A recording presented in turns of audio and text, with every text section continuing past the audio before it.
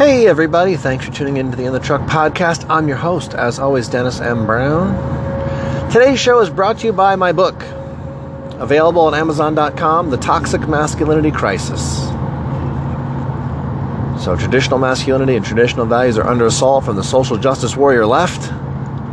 The Toxic Masculinity Crisis is like a little handbook for everybody, not just for men, about what men are and why they are the way they are and why it's good. Some good stories, some retelling of some old stories, and some little anecdotes. Just generally sort of a masculinity positive, patriarchy positive book. So check that out. It's also available on Kindle at the Kindle Marketplace or Kindle Store or whatever they call it. I don't know because I don't have a Kindle. I don't know what happened with the last episode of the podcast about Andrew Cuomo, King Andy. For some reason or other, it was very popular, which I feel puts a lot of pressure on me. So, it got about 4 times as many listeners as a normal episode. And so I recorded an episode yesterday, and then I decided it wasn't good enough to follow up with that. So hopefully, so I deleted it. So hopefully today is better. One of the nice things about the podcast sort of growing very slowly is I kind of feel free to do whatever the heck I want. So I've had some cool guests, and I've had a lot of not guests, and they're all of varying lengths, kind of however long I feel like talking about a topic. But after Friday's episode, and Friday traditionally is the worst day. That's the other thing that kind of blew me away. In the past, when I did a Friday episode, that would be the worst one because it would come out Friday evening late. And then I don't think it's the weekend. I don't listen to podcasts on the weekend, so I just assume no one else does either. And then the Friday episodes would never do well. And I don't even pay a lot of attention to it, but I do peak at times to sort of see. But I just had noticed as a trend, Friday was not the best day. But for some reason, this past one, a lot of people listened to it. So now I feel like I need a good one. Because hopefully all those people told a friend and bought the book and are listening today. So yesterday's episode was kind of just a recap about my weekend. And when I got done, I listened to it and thought, nah, not good enough. But I will briefly talk about the weekend. So I took my son to New York City, which I despise. And not a secret. Everyone knows I loathe New York City. Every time New York City comes up, I'm such a jerk that I can't help myself but express my distaste for it. But the only thing I hate more than New York City is the idea of my children being in New York City without me. So my father decided he was going to take my son to the Natural History Museum to see the dinosaur fossils because my son's 6. So he's obsessed with dinosaurs. So I had to go because I couldn't let him go without me. So I went. So the funny thing was we were in the Natural History Museum for probably about 45 minutes, maybe an hour. And the last 15 minutes of it or so, he was done. He'd had enough. So we saw T-Rex. We saw a bunch of cool stuff. Then he was done. So I had to drag him in to see the Triceratops. And normally he's big on Triceratops. And then Stegosaurus. He was big. And he told me, and he might be right because he knows a ton about dinosaurs, that they scooped up the Stegosaurus, that the tail spikes were in the wrong position at the Natural History Museum. So I don't know if that's true or not, but that's what he told me. So then we were outside, sort of having a snack, deciding what to do next. And across the street from the Natural History Museum in New York City is Central Park. And he's like, what's that? And I said, oh, that's Central Park. And Central Park is enormous. So when you look across the street, you just see, it's like the woods. So you're on a city street, and across the street is the woods. So he's like, what's that? And I said, Central Park. And he's like, oh, I want to go over there. And I said, what do you want to do over there? And he's like, I want to play on the playground. I was like, buddy, I don't think they have playgrounds in there. I go, it's not really that kind of a park. Because at home we play in the woods all the time, but that's not the park. The park is where the playground is. So I'm like, it's a different kind of park. And he's like, I want to go over there. I'm like, all right. So we go over there and he finds this big rock to climb on. And so after like a half an hour watching him climb up and down this boulder, it's like, all right, come on, let's go walk around a little bit. So we go for a walk and we're walking along, and then he finds another one. A much bigger boulder, much steeper sides, which he's totally into rock climbing. So he's like, can I climb that? And I'm like, all right, go ahead. So I let him go over there, and I'm standing at the bottom underneath him, so when he falls, I can catch him. And he climbs right up to the top and doesn't fall. So now I got to go up there because I don't know what's up there. So we go up there, and then the other side of this boulder is this is huge. The thing's like 12, 15 feet high, probably 40 feet across. On the other side of the boulder is a pond.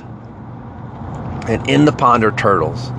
So the rest of the day in New York City consisted of my father and I sitting on a bench watching my son mess with turtles. He was feeding them pretzels. He was getting them to fight each other. It's pretty funny. So you can take a country boy to the city, and apparently he just finds some country and plays in it. So that was New York. That's my recap of the weekend. And then on Sunday, after church, I mowed the grass, which I know we all learned that having a lawn is an act of white supremacy. So apparently, I was maintaining my white supremacy in the afternoon on Sunday. But, it's got to get done. My wife came up with this idea. I told my wife that I needed the kids to come outside and pick up sticks, which they didn't want to do. So she told them she'd pay them $0.05 a stick. And I was like, have you ever been outside in the yard? There's thousands of sticks. Like, you can't pay them 5 cents a stick. My whole paycheck is going to paying kids to pick up sticks. So they go out there and they're picking up sticks. And I was like, what the heck? So they're running around like mad people because they're realizing like every 20 sticks is $1. And I'm just thinking, I'm going to go bankrupt. The kids picking up sticks. But then they gave me my out because I caught them breaking sticks in half. So I canceled the whole deal. Of course, then they didn't want to pick up sticks anymore because they weren't getting paid. But then my wife told me she'd pay them each $5. So in the end, it cost me $15 because only 3 of the 4 kids were picking up sticks. But whatever. I was not in favor of this plan, but it worked out. It worked out all right. So Canada's Prime Minister was in Quebec giving a speech. Some sort of outdoor event. I don't know if you're familiar with Canada's Prime Minister. He looks like Fidel Castro's son. Like, they look like twins. And I guess Fidel Castro and his mom were friends, which makes it kind of weird that he looks like Fidel Castro. But he's like the uber communist Prime Minister of Canada. He's like super progressive. And I don't know what he's famous for. He travels around the world and like dresses up in the clothes of the places he goes and then does like folk dancing and stuff. He's a bizarre guy. But his big thing is he was super into the refugees and thought it was really evil of Donald Trump to not want to take all the refugees in America. And so he said he'd take all the refugees. So they started showing up in Canada. And then the Canadians were like, wait, what? And I think he was calling them new Canadians or something. He was basically, he determined that like anyone who showed up in Canada, illegal immigrant, was a Canadian. It was like this weird thing he had going on. I have to be honest, I pay very little attention to Canada. So unless Canada brings itself down to the United States with some sort of big news, I'm not really paying a whole lot of attention to what's going on up there. But I know they have this nutty, super progressive prime minister. So he's at this outdoor event giving his little speech, and some lady starts heckling him from the crowd. And she asks him, this is the question, quote, when are we getting a refund for the $146 million you gave illegal immigrants? It seems a legitimate question.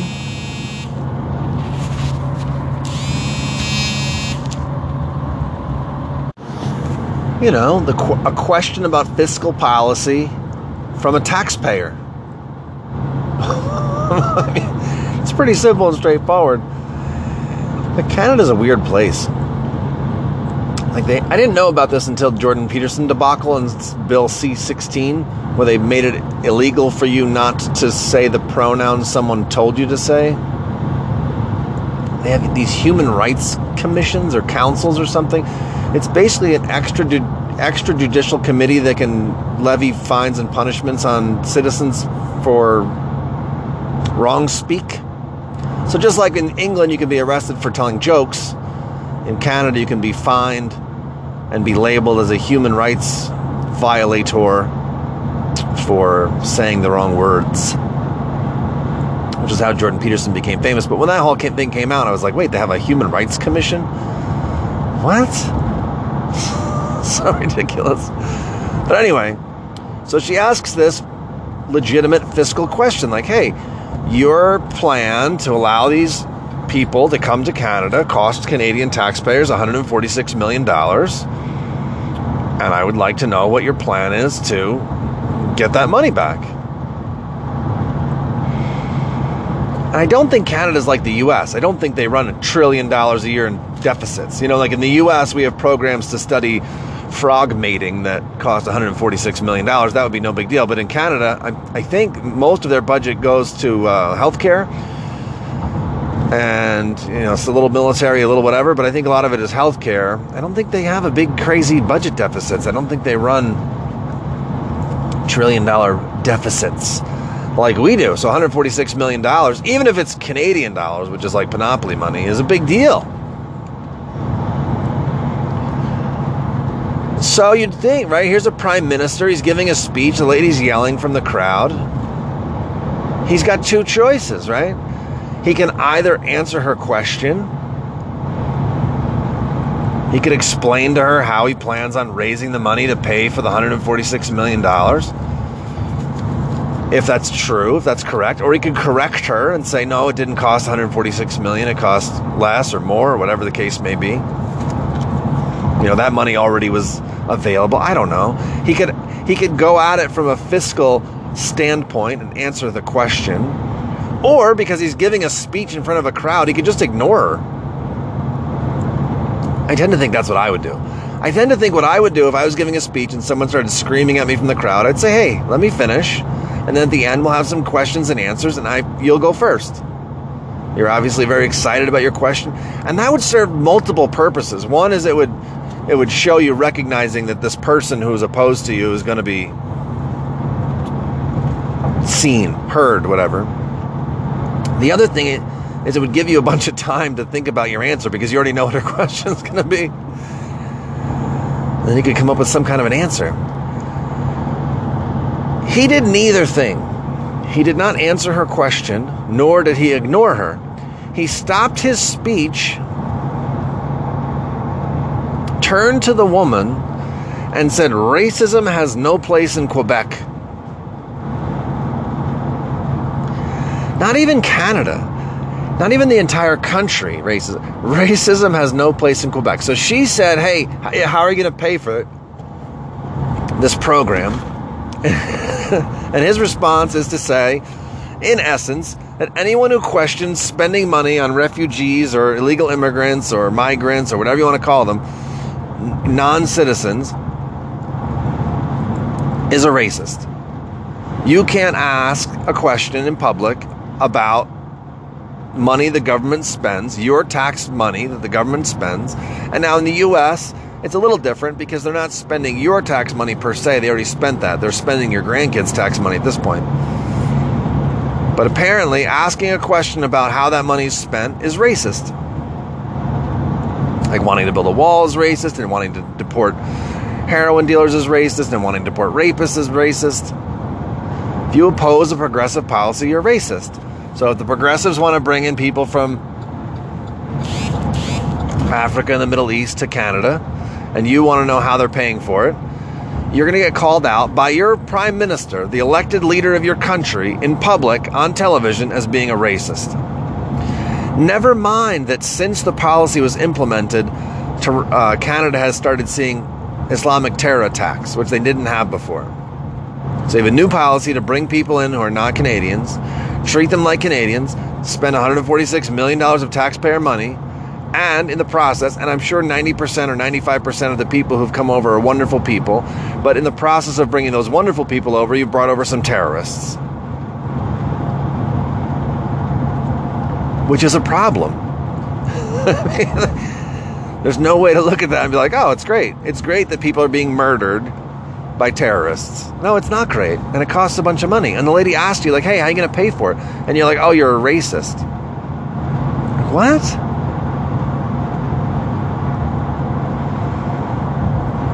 It's so ridiculous. But that's where the left has gone. They literally can't answer for anything. There's not a policy that they're willing to discuss. There's not a position that they're willing to defend. Either you agree, either you fall in line, lockstep, in everything the farthest progressive left wants to do, or you're literally Hitler. Those are your only two choices. So if you have questions about something, you're a racist. If you think that a policy that they've proposed is a bad idea or won't work, or any number of concerns about something that's being done, you're a Nazi. That's how it works. There was a debate, some kind of televised debate between two Italian politicians, and I honestly don't know who they were. I have no idea. But one was in favor of bringing migrants to Italy, and one was opposed to it. The one who was opposed was talking about how the migrants are being treated very well. They were being put in hotels, and the government was paying for it, or they are paying for it, and they were getting 3 meals a day, and apparently they were also getting cigarettes as part of some government program. And the one who was opposed to it was saying, it's a problem because there are actual Italians who are homeless, living in their cars or living in the street. And if we have money to put people in hotels, we should take care of our own homeless people first. I tend to agree with that. I mean, I'm not a huge fan of government stepping in and putting up people in hotels and giving them 3 meals a day and a pack of cigarettes. But once you've decided to do that, I would think that you do it for your own citizens first, who either are taxpayers, were taxpayers, or are related to taxpayers. You'd think that would be your first priority, would be to take care of your own people. And the other gentleman didn't want to answer specifics, so he was saying, hey, a couple of questions he asked over and over again. One of them was, who pays your salary, Italian taxpayers or these migrants?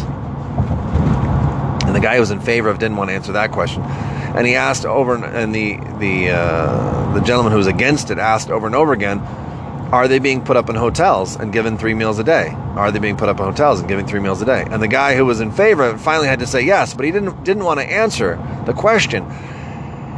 I think the reason he doesn't want to answer the question is because they know it looks really bad. Like if you spend $146 million and bring a bunch of people to Canada and get terrorist attacks, it looks bad. And even if you think it's wonderful, it looks bad, right? So you can't answer the question, defend the policy or defend the expenditure or just defend your position. So rather than even try, you just call everyone racist. And that was the Italian thing too. The guy who was in favor of bringing the migrants through had two things to say: that's what Europe is doing. Basically we're Europeans and Europe's doing that. He kept repeating what percentage of the migrants didn't stay in Italy, kept going on to other countries in Europe. And calling the guy who was opposed to it a propagandist and a racist. That was it. At no point, have you noticed this? At no point in these discussions with the 5-year-old refugee crisis in Europe, and it's not really that much of a crisis in the United States. Obama wanted to bring some Syrian refugees here. It didn't really get very far. I think there's a few 100,000. In a country of 300 million people or 300 or whatever million people, I don't see how it's really a big deal. It's not a lot of people, but in Europe, it's been mind-blowingly a large number. I think it was Germany that the population has been dramatically. I mean, the number of migrants they've let come in Germany is in the millions. And Germany's not that big of a country. But nobody who's in favor of those programs, nobody's in favor of this mass migration. And I'm not saying you can't be in favor of it. That's fine. If you're in favor of it, that's fine. But I've yet to hear a comprehensive, well thought out, logical explanation for why they're in favor of it. Just that if you don't agree, you're a racist. Or if you don't want them, you're a Nazi. Or a white supremacist. Or any number of things. And certainly, white supremacists and Nazis and racial identitarians are opposed to it. I get that. But not everyone who's opposed to it is opposed to it for that reason. There are people who are opposed to it for fiscal reasons. There's people who are opposed to it for cultural reasons. There's people who are opposed to it because they don't like specifically the way the program is being played out. There's people who are opposed to it because it's not families coming, it's large groups of young, unattached men. There's all kinds of different... There's people opposed to it because it has increased the number of terror attacks in Europe. The most alarming of which is and I guess it's not, maybe it is, maybe it isn't terrorism, but the rape statistics in Sweden are,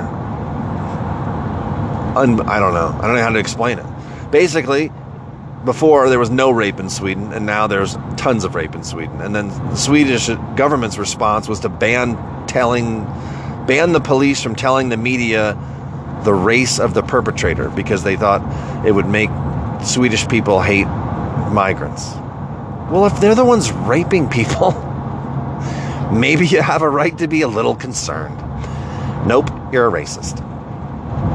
So yeah, it's just so alarming to see this guy. He's a prime minister. He's a leader of a major Western nation. They were fought next to Britain and America and France in both world wars. They were involved with us in the war on terror. I believe the longest sniper shot in history is a Canadian sniper. You know, we've had great relationship with them for a long, long time. And this guy is so wacky. He's so out there. You know, and it's one of those funny things. A little left is fine. So, like, I'm not left, like, obviously, whatever. But a little left, I get. You're like, hey, we should take care of these people. Like, all right, I get it. I get it. I get why you want to do it. I get why it's good. I'd be happy to explain why I don't agree. I'm also fine to lose some of those debates. Like, okay, all right, okay, we'll help some people, fine. So Canada, I think, has always been a little more left than the U.S. Part of the reason that works is because it's a tiny country with nobody in it. I mean, it's not a tiny country by area. It's an enormous country, but there's just nobody living there. But anyway, they've gone full-on social justice warrior wacky. I mean, the Bill C-16 thing that thrust Jordan Peterson into international fame and fortune, that kind of stuff is wacky. The idea of having, you know, the Human Rights Council, which is essentially the French Committee on Public Safety, right? I mean, they just drag out the guillotine and start lopping off heads. Only they're not actually decapitating people. They're just ruining their careers, their reputations, fining them money. Like, it's not good. It's not good, people. But the Prime Minister is just so left, so progressive. He just comes off as incredibly wimpy. What was the quote? He said something one time about how you couldn't win a war if you killed people, or something like that. Or killing people was no war where you killed people could you win the war? I mean, just really left. Like, he belongs in California in a commune, and somehow he's ambitious enough to become prime minister of a country. And the footage of him dressed up in that Indian traditional garb on some state visit dancing to traditional Indian music is just too much. It's unbelievable. He just lower himself to that level. You're supposed to be dignified. My goodness. You know, people talk about Trump not being presidential enough, and I get that. Like, I get what they're saying. He's a little rough around the edges. He's not super dignified. But good Lord, at least he's not prancing around like a little fairy. There's nothing more, like, if I saw an Indian man dressed up in traditional Indian garb dancing to Indian music, I'd be like, oh, that's cool. Like, oh, all right, that's his thing. Like, that's his culture. That means something to him. Doesn't mean anything to me, but it's cool to see it. I like to see other cultures. I think they're great. You know, that's fine. As long as you're not raping kids, like, all right, that's cool. Or eating people. I guess those are my only two. If your culture doesn't involve those two things, I'm okay with it, and it can be very fascinating. But as a Westerner with no connection to it, to go over to another country and try to ingratiate yourself with the locals by dressing up in their clothes and dancing around, it's just embarrassing. And I'm not big on the no cultural appropriation thing either. Like I don't care. Like if you're a woman and you want to wear a traditional Chinese dress or an Indian sari or whatever, I have no problem with it. You want to dress up for Halloween like something, go ahead. But I think as a leader of a nation, you're obligated to at least act a little dignified. And he doesn't. But it's just so striking to see, the inability to defend policy decisions, the inability to defend the actions and the results of policies that the progressive left have implemented is mind-boggling and has never been more clear. There's never been a clearer example than this exchange, than this Canadian taxpayer saying like, hey, what's the deal with all the money? How are you paying for that? And the response being, just by asking that question, you are a racist who has no place in this entire province of an entire country. And I thought it was odd. He kept saying he said he's a proud Quebecer. Not saying he was a proud Canadian. Very strange. It'd be like Donald Trump giving a speech in New York State and having a disagreement with somebody and saying that they're racist and there's no place for them in New York and that he's a proud New Yorker. Like, I guess you are, but once you've been elected leader of a country, you might want to identify as that first. With the entire country, not with your province. The whole thing was bizarre. But ultimately the takeaway is that these policies that aren't working, and not to say you can't have immigration, but there's just a smart way to do it, like tariffs, like border security, like deportations. There's a smart way to do it. And what we're doing now is not a smart way to do it. Just willy-nilly letting tons of people in the country without really finding out who they are, what their deal is, or giving them time to assimilate is not the right way to do it. Obviously. But we can't even get the left, who's in favor of unlimited migration, I guess is the best way to put it. Unrestricted, unregulated migration. Are unwilling or unable to defend that stance. But they're more than happy to call you a racist if you have a question about it. I have questions about how do we keep people who are coming across our border from just coming over here to milk the system. I've never heard anyone explain that. I have questions about how, if you're in favor of open borders, do you keep out rapists and murderers and drug dealers, which I'm assuming we all would like to do. I'm assuming we don't want terrorists in our country. I'm assuming we don't want rapists to come here and rape American citizens, or I guess in most cases when it happens, especially in the U.S., it's their own community. So it's other illegal migrants who are being raped and brutalized by people. Like, how do we prevent that? Nope, you're a racist. You can't ask those questions. And I think it's partly the sign of the tribal nature of the times. Like, we've split off into teams, like I've just said before, and so if you're questioning anything, you're on the other team, so you're an enemy. So that's part of it. But then part of it is there is no plan. There's no defense. It's just compassion, unlimited, unleashed upon society. And while compassion can be a good thing, too much compassion can be a disaster. And that's what we're seeing, right?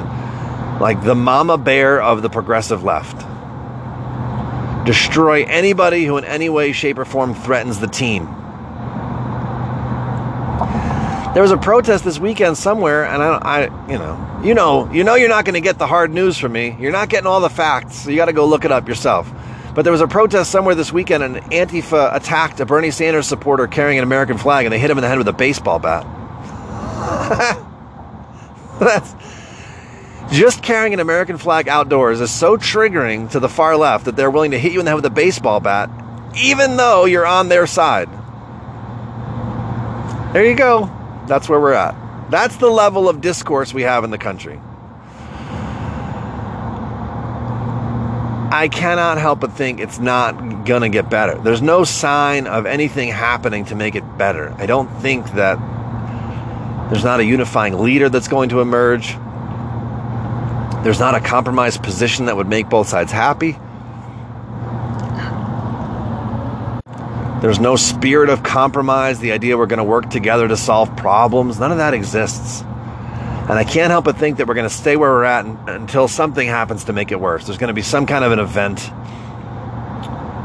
and it's just going to get worse. And I think that's a sad place to be. But having a prime minister who can't defend his own policies in a public setting is a bad place to be too. And have a leader of a country call someone racist who hasn't mentioned race, who simply mentioned money, federal budget spending, is a bad place to be. So listen, I hope you all have a fantastic day today. Thank you so much for tuning into the podcast. Please tell a friend. Anything you want to say to me, questions, comments, concerns, hit me up on Twitter at Dennis M. Brown, Denis. I had somebody the other day ask me if I had heartburn because of something they heard in my voice. And I have no idea I've listened to my own voice. I don't know. I'm not saying it's the greatest voice of all time, but I really don't know where the heartburn comment came from. So I do not have heartburn, but apparently I sound like I do. So anything at all you want to, like I said, any questions, any comments about the podcast, feel free to contact me there on Twitter. Have a fantastic evening, or if you're listening tomorrow on Wednesday, have a fantastic Wednesday, and we'll talk to you tomorrow.